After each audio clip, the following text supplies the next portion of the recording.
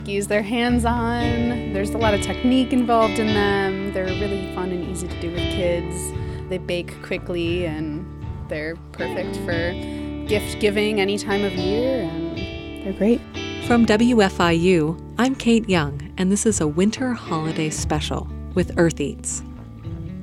Coming up in the next hour, we drop in on a cookie baking workshop with kids. We enjoy a hot cup of coffee on a chilly bike ride, and we toast up a batch of maple granola for holiday gift giving. All that just ahead, plus chestnuts. Stay with us.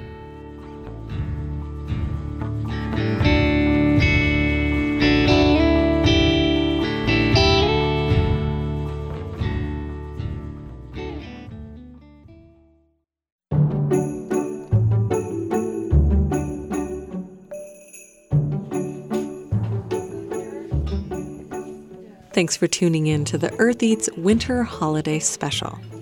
I'm Kate Young. Making cookies is a great thing to do with kids of all ages.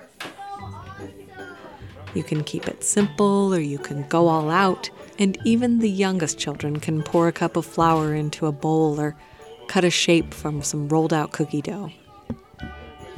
Georgia O'Connor and Alyssa Weiss are nutrition and youth educators at Mother Hubbard's Cupboard in Bloomington, Indiana. The Hub, as the locals call it, is a food pantry and community food resource center that offers gardening and cooking workshops for children and adults. They've got a spacious teaching kitchen, and one year they offered a special pre-holiday cookie baking workshop just for kids. About 10 young bakers and a handful of parents lined the edges of the tall metal tables in the classroom. They had rolling pins, baking sheets, and measuring cups at each station. They taught 3 different recipes with some of the steps done ahead of time to move things along. So we're going to start by making the modern sugar cookie. To save time, we made the dough ahead, but this is a very basic cookie recipe, and we'll send it home with you. Alyssa taught the pinwheel recipe, which included specific skills and techniques. We're going to start by measuring our chocolate. We need 2 ounces of chocolate, so we're going to use our scale, and we're going to measure out 2 ounces. We're going to use a double boiler. Has anyone used a double boiler before? And then we're going to put a pot on top. Did everyone get a chance to see the water? They accomplished a lot in those 2 hours. And by the end of the class, each family went home with freshly baked cookies, plus some dough and instructions for finishing at home. All right, what are the favorites? Peanut butter. 1, Favorite? 2, 3. What's your favorite? After the smoke cleared and the interns were finishing the last of the dishes, I sat down with the 2 instructors. My name's Georgia O'Connor, and I am the youth educator here at Mother Hubbard's Cupboard. What was happening in here today? A lot of kids baking a lot of cookies. Kids with their hands in the dough, and kids using their hands to mix up cookie dough, rolling cookie dough, learning new techniques like baking skills such as leveling off and sifting 2 different ways, whether you use a sifter or a whisk. The order in which you bake things, so dry ingredients separate, then wet ingredients.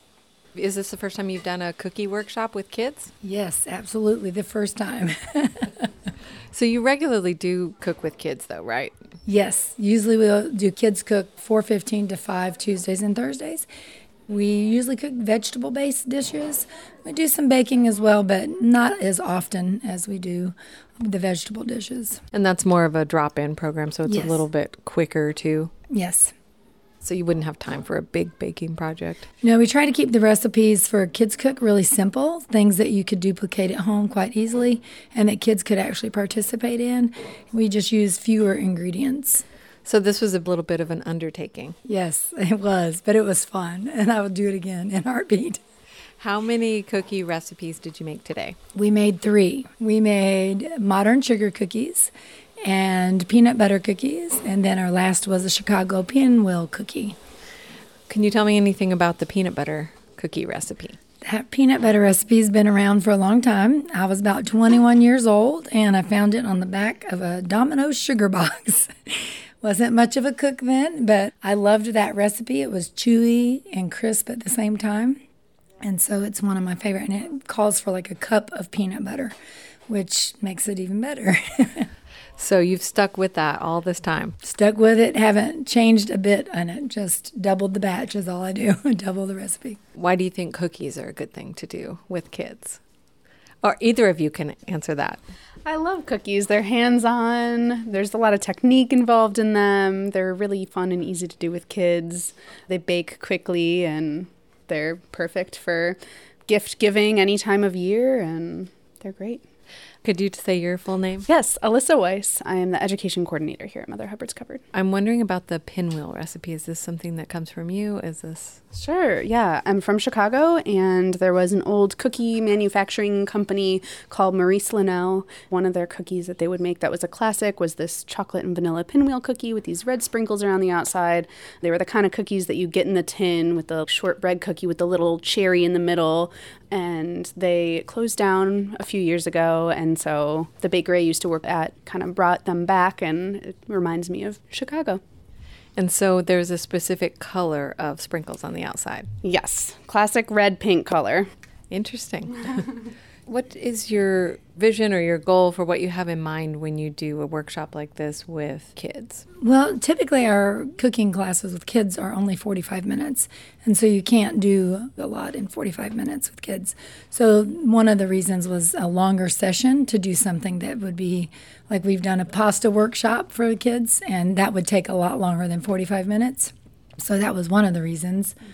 We also thought that parents might stick around a little bit more, and they have. They've stuck around and started helping their kids do the cooking as well, and so that makes it kind of fun to have a family-oriented project. Okay, so what if somebody says, well, why are you teaching kids how to make these sweets with sugar in them, and this isn't very healthy, and I just feel like you should be teaching them how to cook with vegetables? We want to use fresh ingredients. Instead of store-bought cookies, the homemade cookies taste so much better. They're fresher. They don't have all the preservatives. And I don't think I've bought a store-bought cookie in several years. And part of it is just because I think they taste better and they're better for you. They're just great. And so all of the cooking lessons that happen here, they're not just focused on super healthy eating. Some of it's just about cooking? Yeah, it's about cooking and coming together and building community and using our hands and tasting and kind of associating conversation and community with eating and whole foods. Do you find it challenging to work with large groups of kids like this when you're trying to get everybody to focus on a project? It's the end of the day. They've been in school all day. Like, how is that for you? It's bittersweet. I mean, it can get chaotic, and you can, in your mind, be like, oh, whoa, what are we doing here? But then you realize kids are enjoying it. They're having a good time, and this is kids having a good time. They are chaotic when they're together in community, so I love it.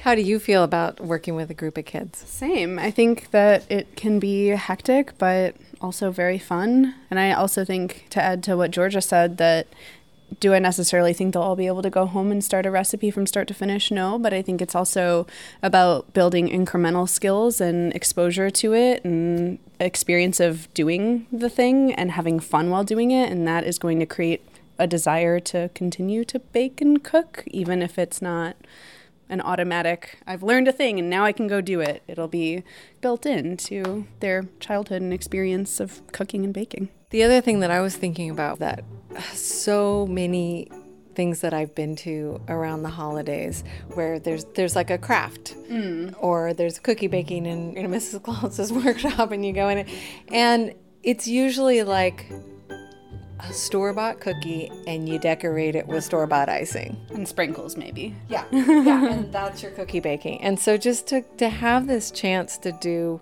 not just one, but 3 recipes from scratch, all the ingredients, that's kind of a rare thing. Kids don't usually get that kind of experience. It's true. It's fun to build in these other skills that kids have of varying levels and have the kids work together too, which is always great to see an older kid working with a younger kid and learning about measurements and learning about all the other sciences associated with baking. What are some other workshops that you have coming up? Let's see, we have a pie workshop. In January, we're going to do some winter stew workshops. We've done tortillas, popcorn, all sorts of stuff. That was Georgia O'Connor and Alyssa Weiss of Mother Hubbard's Cupboard. You'll find all 3 of these cookie recipes, the modern sugar, the peanut butter, and the Chicago pinwheel, on the Earth Eats website, eartheats.org. Coming up next, a story about a classic seasonal food, chestnuts, on this winter holiday special from Earth Eats.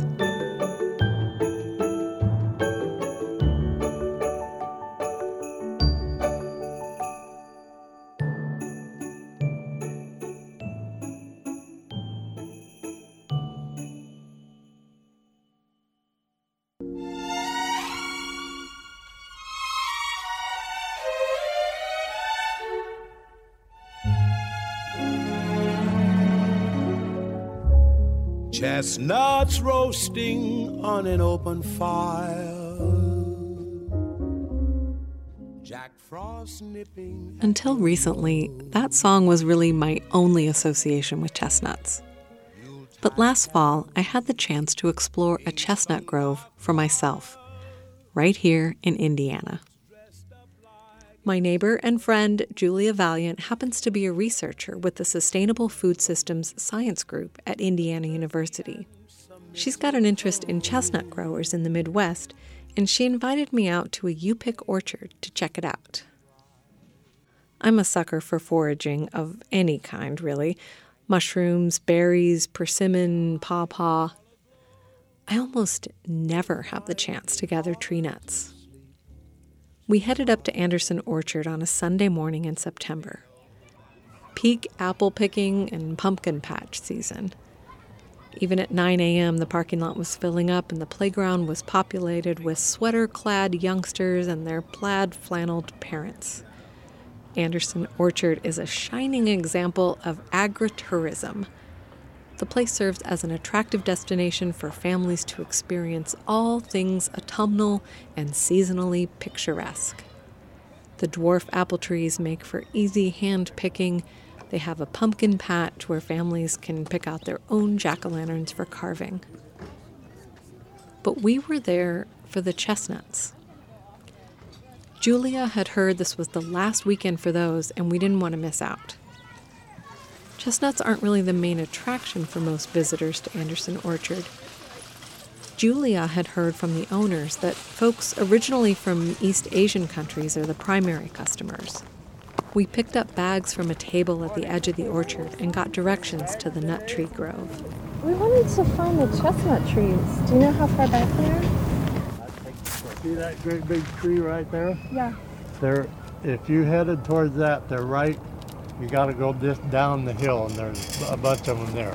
Okay. Or you can walk out here, go to the first road. You can turn gravel road. You can make a right turn on, and that'll take you to them also. They'll be on your right side. Yeah, if I was walking back there, I would cut right through the trees. Okay, we're gonna cut through the trees. Yeah, that's your shortest way right there. Just keep walking for the big tree. We trudged through the rows of short-statured apple trees laden with perfect-looking fruit.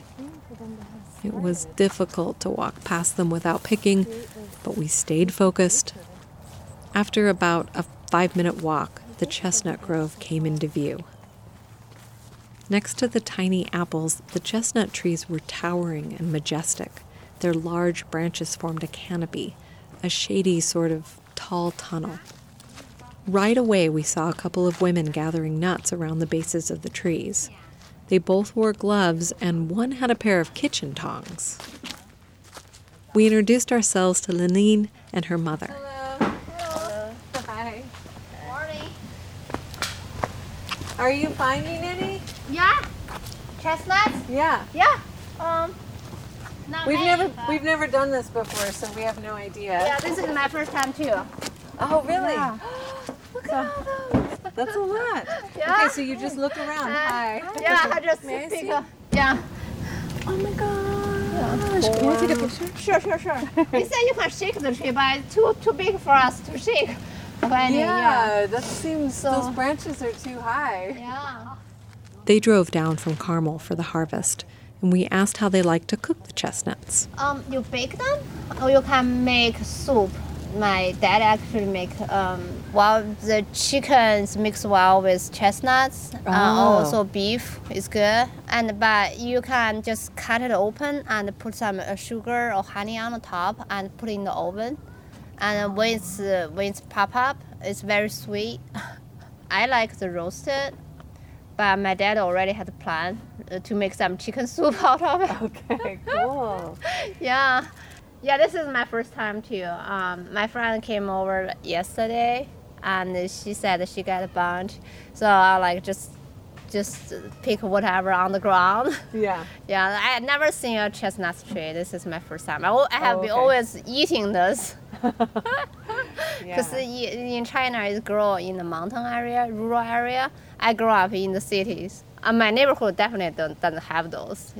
But I think on the east coast or west coast in China, they grow a bunch of this. Mm-hmm. And in the harvest season, it's seasonal. I think it's coming out this until winter time, then it's gone, and people just sell them roasted. Yeah, I like them. Yeah. Yeah, I've only ever had them roasted. I think. Yeah. European Americans, usually the tradition is just roasting them around Christmas time. Oh, you actually eat this? I thought American doesn't eat this. It's a holiday thing because there's like a Christmas song that has chestnuts roasting. So that's the only, and I've never had them any other way really. Yeah. So. Yeah, my dad makes soups. It's just the whole thing. You peel them off, and then put into the soup, and you just kind of cook for a few hours. Then it has some flavor, and chestnut itself has very special texture. So it does have a really unique texture. Yeah. I can picture it in a soup. I just have never had it. Lynleen tried to give us some of what she harvested, but I assured her we could find some of our own. No, it's okay. We'll find some. She tried to insist. Come on, just take some. We're good foragers. Yeah. Okay. Yeah. Thank you so much. I appreciate it. And thank you for talking with me. I really appreciate it. Just on the spot, but thank you. Nice meeting you guys. Have a nice day. You too. It took some hunting, kicking leaves around and even shaking some branches, but I did manage to find a few chestnuts. Often, when they fall from the tree, they're free from their spiky hull, and you can just grab the shiny brown nuts. But some of them were in their protective armor, and it was painful to try to free them with my bare hands. We ran into another forager, Hwasan. She's originally from South Korea, and she lives in Bloomington with her husband Ricky. They came to the orchard for apples, but were thrilled to find the chestnut trees. Hwasan was impressed with my haul. Oh yeah, she's real good. Yeah. She showed us a trick for freeing the nuts from the prickly shell. It hurts. Oh, I was using a stick. See, stepping on it. Yes, just you open it like this. Okay. Open it like this. Okay. Awesome. See? Look. Okay. I don't You think open it's it. in there. Okay. It's like this. Hwasan puts one foot on either side of the nut and works it back and forth to loosen the shell. Once the nut emerges, she reaches down and grabs it without getting stuck by the sharp spikes. I asked her how she prepares the chestnuts. Just the bottom here. Just the slash, just the skin. Skin slashy. Then go to oven at maybe 400 degrees and maybe 15-20 minutes. It's big. Then you can eat. You're ready to eat. So you just roast them? Yeah, roast. You don't cook them any other way? Okay. She says if the shell is too tough to cut, she boils them, peels them, and eats them plain. In South Korea, they're sold roasted as street food, but at home, she says people usually boil them. She says they're a popular food for the Korean Thanksgiving, which takes place around the time of the autumn equinox. As we were leaving, there was some question about whose chestnut stash was whose. This is yours? Oh, this is her. That's are this is yours? I don't know. Or is this hers? This is mine as well. I think this is mine. Yeah. Yeah. Yeah, because mine had the light ones in it. Yeah, this is mine. I'm still wondering if Hwasan accidentally ended up with my hard-won treasure. But by the time we got up to pay, it didn't matter. There was extra at the table for purchase. Apparently, when Lenine brought her haul to be weighed, the price per pound was too high for her. She'd seen them cheaper at the store. 12 pounds. Yeah, so it's pretty good. I saw they're selling it for cheaper, but they're selling more expensive, so I just decided I'd just go to the store kind of. Yeah. Oh, okay. So, but I had fun here, so yeah. Yeah, it was fun picking them. She just walked away. Julia and I could not believe it. I bought a couple of her pounds to supplement my meager collection. And, like Lenine, I too had fun at the Chestnut Grove.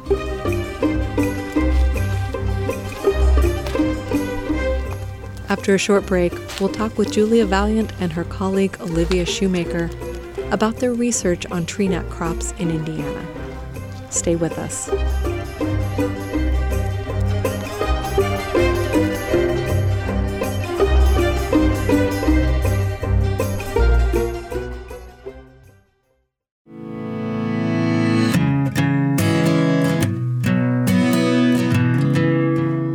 Thanks for tuning in to this winter holiday special from Earth Eats.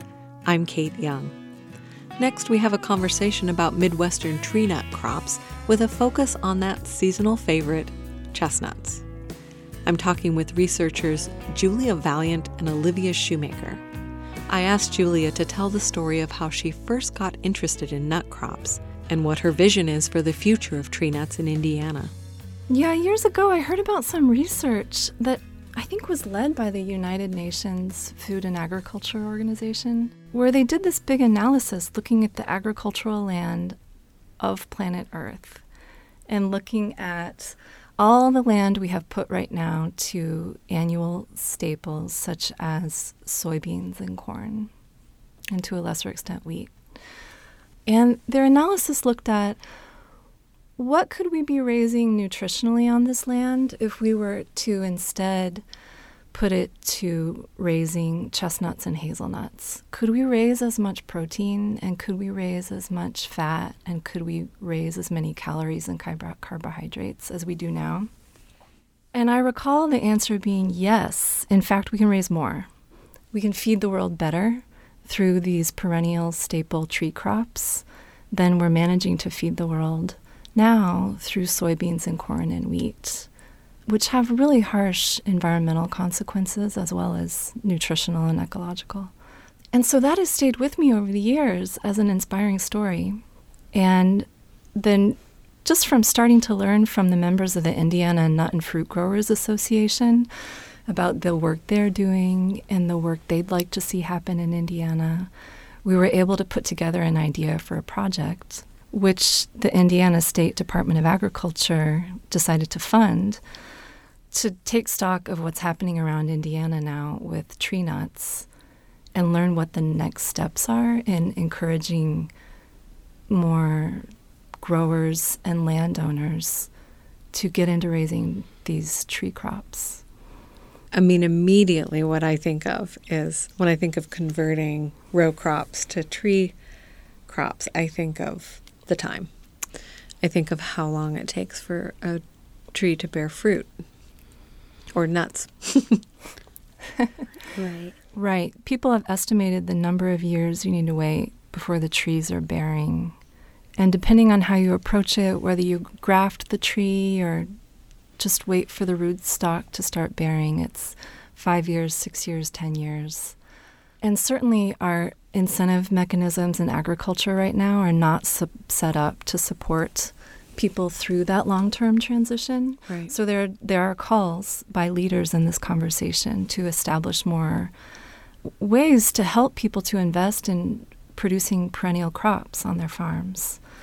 And then there are other ways in which investors who would like to support agricultural transitions to organic or to perennial can invest in helping farmers and landowners to transition what their land is raising over time. Yeah. Sort of like venture capitalism or having outside investors in your operation. I've heard it referred to as patient patient capital or patient investment, like it's going to take some time to...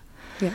Or loan mechanisms where a farmer can borrow money and there are no expectations for payback to begin at all until several years down the road. Okay. And the interest is not accruing in that time. So, novel mechanisms for how to help people make that leap.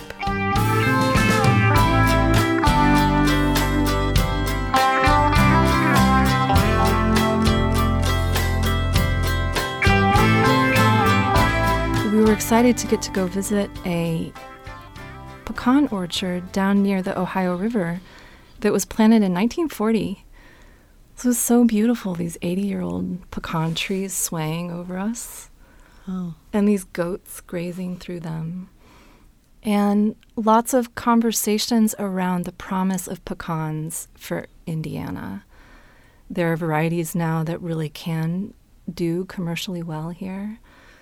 Lots of claims about how much money you can earn off of pecans. Lots of rumors that I feel like our research has kind of gone around and like dispelled rumors one by one about the promise of pecans. Like we heard about a pecan farmer in Illinois who really does have this great commercial pecan operation where they crack and shell and process the pecans on their farm. They have this great farm store and they vend all over the state. And we had heard that he was very systematically taking land out of soybeans and corn every year and putting it to pecan trees because that was working out for him economically. We had heard this from a few people. Yeah, and we kind went of your there. dream come true. Exactly. Yeah. So we drive to Illinois to get this story. He's not doing that. He is not doing that. He tried it once, converted, I think, maybe an acre patch. And now it's like his test plot, but it's not what he uses for production. Okay. And what he's doing is he's taking woodlots, because they have a lot of native growing pecans there over by St. Louis near the Mississippi River. And he's managing them for pecans. So he's cutting out other trees and creating more favorable conditions for the pecan trees to grow in. I see. That's what he's mainly doing, partially because he's so bought into producing commodity soybeans and corn, because he is also an established row crop farmer. Right. And has invested his career in that. And it's hard to make the shift from letting go of your investment in that and investing in a different production system. Yeah, that makes sense. We met another woman who has really taken over and stewarding her grandfather's land on which he grew for hobby for a long time. And she has this vision and has really taken the steps in connecting with local retailers, cafes, and restaurants who want to buy pecans from them and who want to sell them. But they've run into another bottleneck, which is that they don't want to do the work of breaking the nuts out of their shells. And so what those co-ops have to offer is shared machinery so that people on both sides win and that you don't have to say no to these opportunities because you would have access to the technology that you need and things could work a lot more smoothly. Yeah. Yeah, that makes sense. What about tree crops and water usage? When I imagine sort of a forest, like the pecan forest that you were talking about, that's something that's already established. But when I think about almond farming in the Central Valley of California, I think, oh my gosh, that's using a huge amount of water, and I've just been hearing about that. So is there any, in terms of getting trees established, especially? We haven't heard anybody talk about irrigation or the tree's demand for water. They have described their management approaches, and I can't think of anyone who's talked about watering. I can't. They're talking about mowing, they're talking about spraying, they're talking about pruning, they're talking about harvesting. With Indiana's 40-some inches of rain that we get every year. Yeah, we're not the Central Valley, are we? No, of all of the places we've been to, I don't think I've seen one irrigation system set up. which is also another beautiful thing about perennials that have been established for a long time. When they're not intensively managed, like maybe 1,000-acre almond farms are in California, their roots go really deeply and have this really beautiful ability to bring up nutrients and water from the soil that has been building for a long time, especially in diversified systems. Yeah. We wrapped up our conversation by talking about the long-term vision that's required when thinking about planting tree crops. You have to be thinking beyond yourself to plant a nut grove, I think. Definitely. And you also have to just start, because if you wait and contemplate it, you're missing precious time. So I've heard a few growers say like, okay, I just had to dive in and do it and stop thinking about it. Yeah. Well, thank you both so much for coming in to talk with me about this. You're so welcome, Kate. Thanks for having us here. I've been speaking with Julia Valiant and Olivia Shoemaker about their nut tree research with the Sustainable Food Systems Science Group at Indiana University. I was excited about experimenting with the chestnuts I brought home.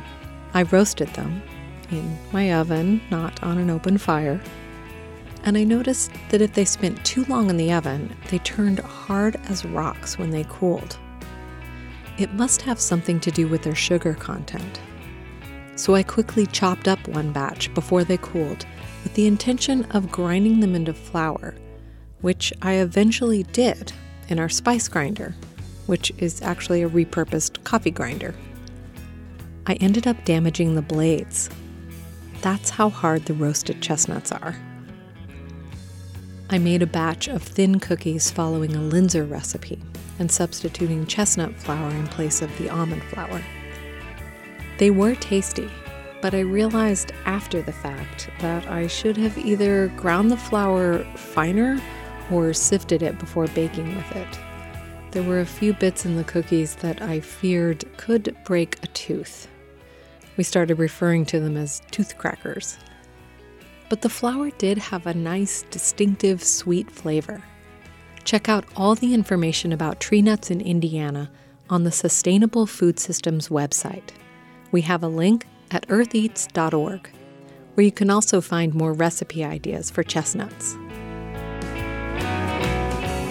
Still to come, hot coffee in the great outdoors, and a toasty maple granola recipe that's easy as pie. I mean, it's a lot easier than pie. Stay with us.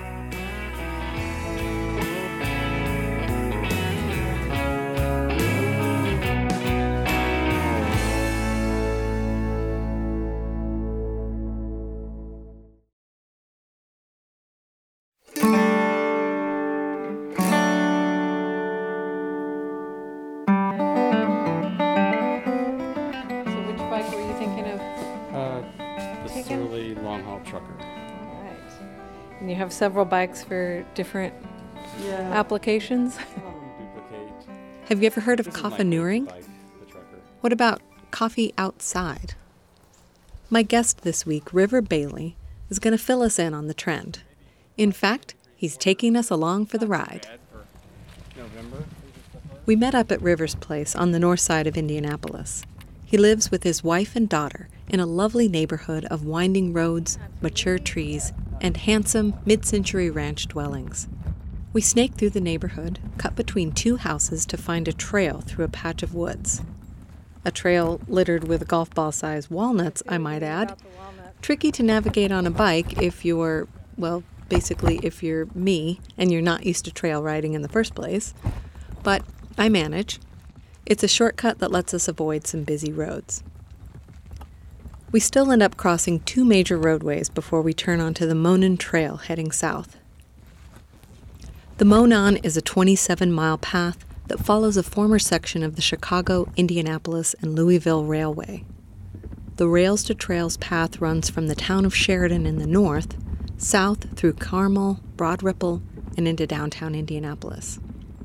It's smooth sailing once we hit the Monon. And on this November afternoon, the trail is lined with the colors of an Indiana autumn. The air is crisp and we definitely need gloves, but all in all, it's a great day for a ride. After a couple of miles of easy cycling, we cross the White River, then turn off the trail into a quiet park. We stop at a couple of wooden benches arranged to look out over the river. The woods along the bank are flecked in shades of gold and brown. We are here so that River can show me his coffee outside routine. I'm River Bailey, biking enthusiast and coffee making outside person. He pulls a stylish boxy bag from the wire basket attached to the front of his bike. A walled basket, I later learned. They have a following. 3 different devices, coffee making devices. And I brought a cup for you and a cup for me. This is one of the things we could use called an AeroPress. Kind of a trendy little coffee making device for a single cup of coffee nowadays. I think we'll do pour overs. This particular pour over is called a helix. It just folds flat and then you'll see it expands like so. Oh, that's nice. So it's like the cone for a Melita or something, but it's really compact and lightweight. Yep. It's made of wire and it collapses. This is our stove, which is just a little pocket rocket. Here's our kettle. They're just traditionally used for camping. Mostly they're titanium for backpacking and stuff. It's a little titanium kettle and cups. You could use anything though, it doesn't have to be titanium. And this little pocket rocket stove is really awesome. It just also collapses, as you can see, and then expands. And then you just screw it on top of your fuel canister. The type of fuel for this camping stove is called Isopro. It's a blend of isobutane and propane, and it comes in a squat canister that connects directly to the tiny stove piece. He's got a small kettle full of water, and the camp stove is assembled. All right. Then, so you don't need a lighter. Got this thing. Okay, so it looks like a little key almost. Yeah, and it's just a fire starter. It's just a little... Like a metal and flint kind of thing.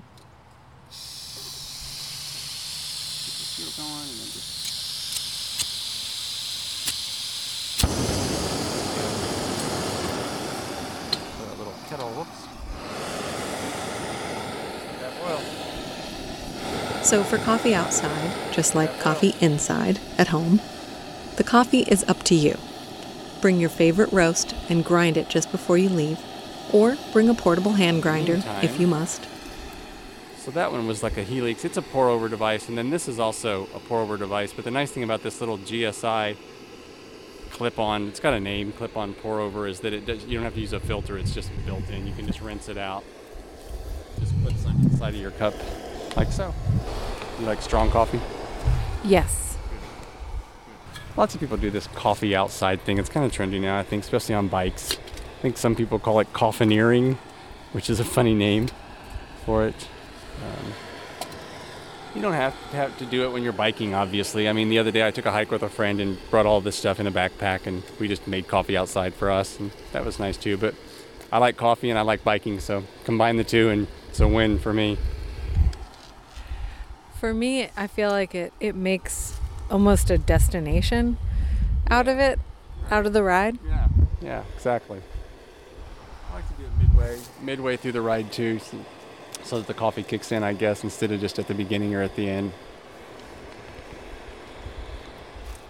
But this location is really nice. It's just a good place to reflect and meditate and just kind of get away from the city. Even though you're in the middle of the city, you don't really feel like it. It's on the White River. It's in a little park in Broad Ripple, and there's benches and leaves and trees. It's under a weeping willow tree, which is really nice. It's just really picturesque. The river's just, right now, I mean, it's just gently flowing, and there's some ripples, little whitewater ripples down to the left. So the best way to tell this is done on this kettle is just basically I just watch for the condensation and the steam to start coming out of the spout. It doesn't whistle or anything. I think it's kind of starting to steam a little bit out there. Yeah, we'll give it a shot. That's probably hot enough.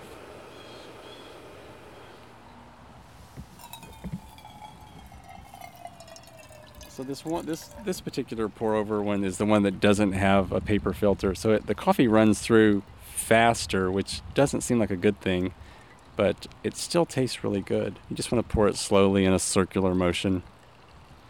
I've never been a barista or anything like that, but just from what I've read and seen.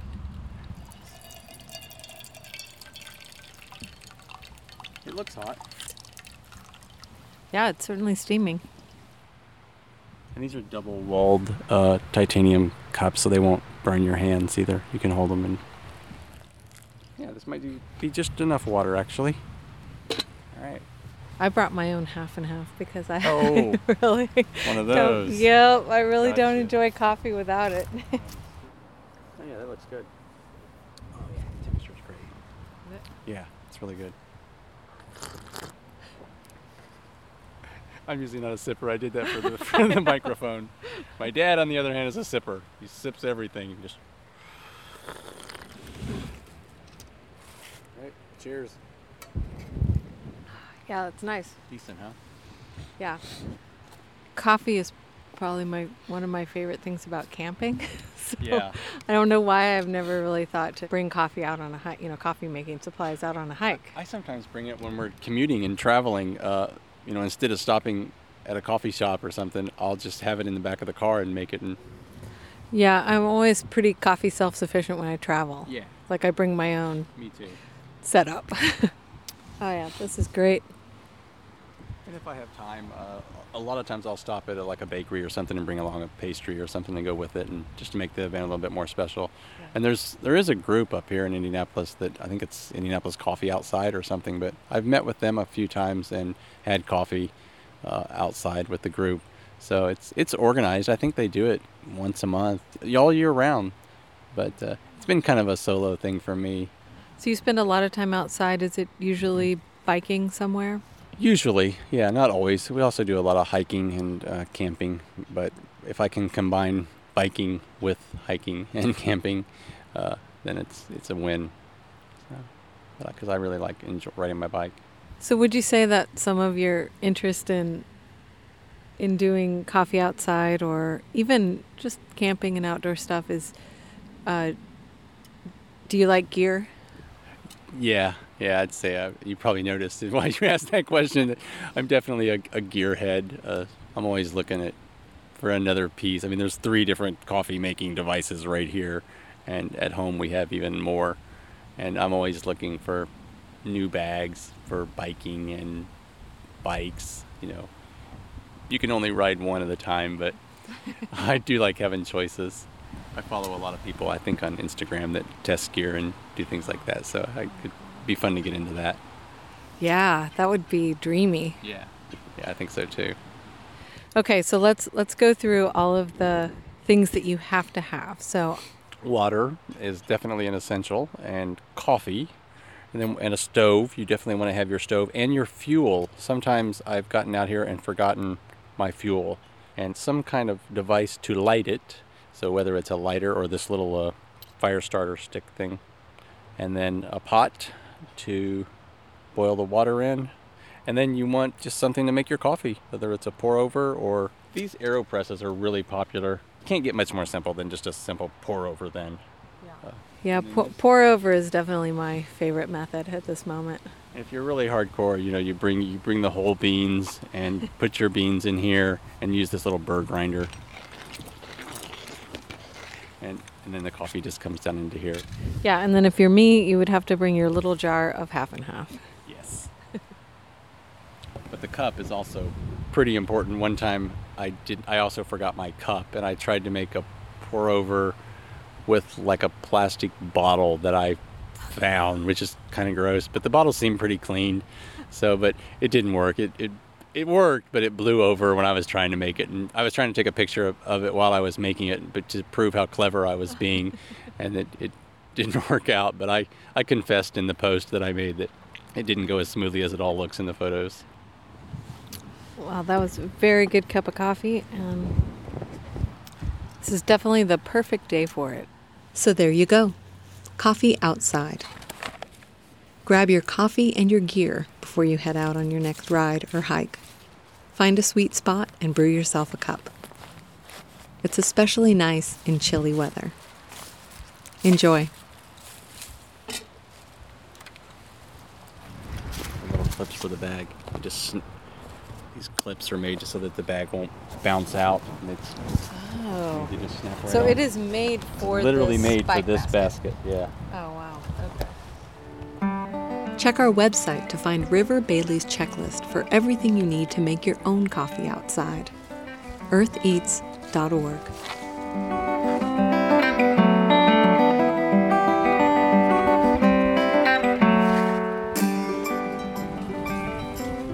Be sure to look for us on social media.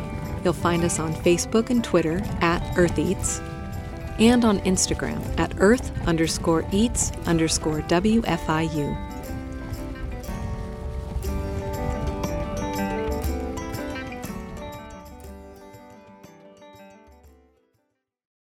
So much of my holiday baking traditions involves sweets. Cookies and candy mostly. But for years, I've also included a granola recipe, and it's always a big hit. This is a very simple granola recipe. You can customize it to your taste. It makes a great gift around the holidays.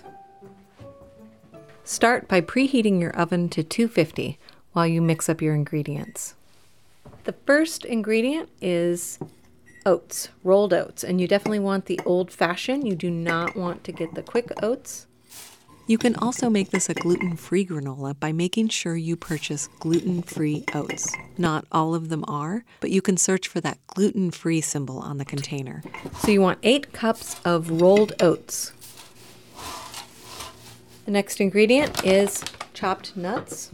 You're going to want a cup of chopped nuts, and it can be whatever nuts you prefer. Today I'm making it with pecan, but I often do it with almonds. And this is a rough chop. I really like to have nice big pieces of nuts in my granola. And you're going to want 1 cup of chopped nuts. And then you just want to mix those nuts in with the rolled oats. Now, I mix up my oats and my nuts in one big baking sheet, sort of a roasting pan kind of thing. It's just a big metal pan. I mix it all up in there so that I don't even have to dirty a bowl. And then we're going to mix up the oil and the maple syrup. So it's 1/2 cup of maple syrup and 1/2 cup of oil. I'm using a sunflower oil. I mix this all up in 1 2-cup measuring cup, and then 2 or 3 generous squirts of honey. And then 1/2 teaspoon of salt. This is also the time where you can add other seasonings if you prefer. Some people really like cinnamon or nutmeg or cloves or allspice or any kind of spices that you think would be interesting or desirable in your granola. You're going to mix up that oil and syrup together in the honey and get it really thoroughly mixed, and then you're going to pour that directly over the oats and the nuts. You want the syrup and the oil mixture to fully coat all of the oats and the nuts. Once the oats and the nuts are fully coated in the syrup and oil mixture, then it's ready to go into the oven. You're going to want to kind of shake it down to an even layer and then put it in the oven.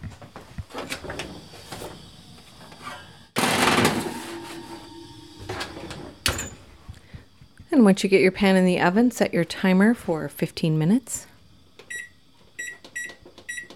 And once your 15 minutes are up, you're going to take it out and stir it. Put it back in the oven for another 15 minutes. Do that until it's a nice golden brown.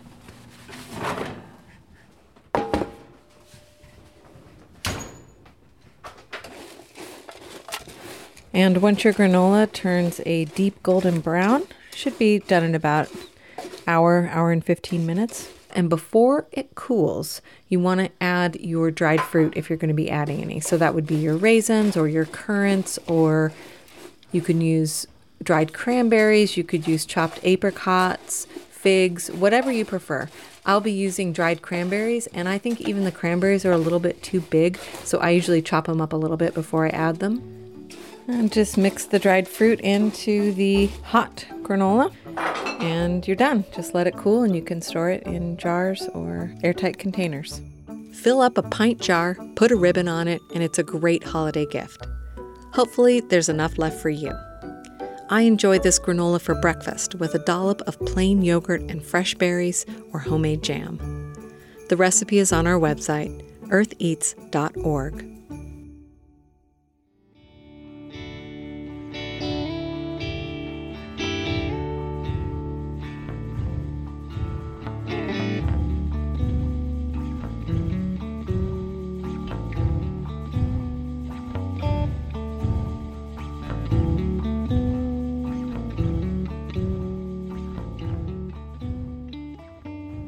That's it for this winter holiday special. Listen to Earth Eats anytime on your favorite podcast app. Earth Eats is produced and edited by Kate Young with help from Eobon Binder, Alex Chambers, Mark Chilla, Toby Foster, Samantha G., Abraham Hill, Peyton Whaley, Harvest Public Media, and me, Daniela Richardson. Our theme music is composed by Aaron Toby and performed by Aaron and Matt Toby. Additional music on the show comes to us from the artist at Universal Production Music. Our executive producer is John Bailey.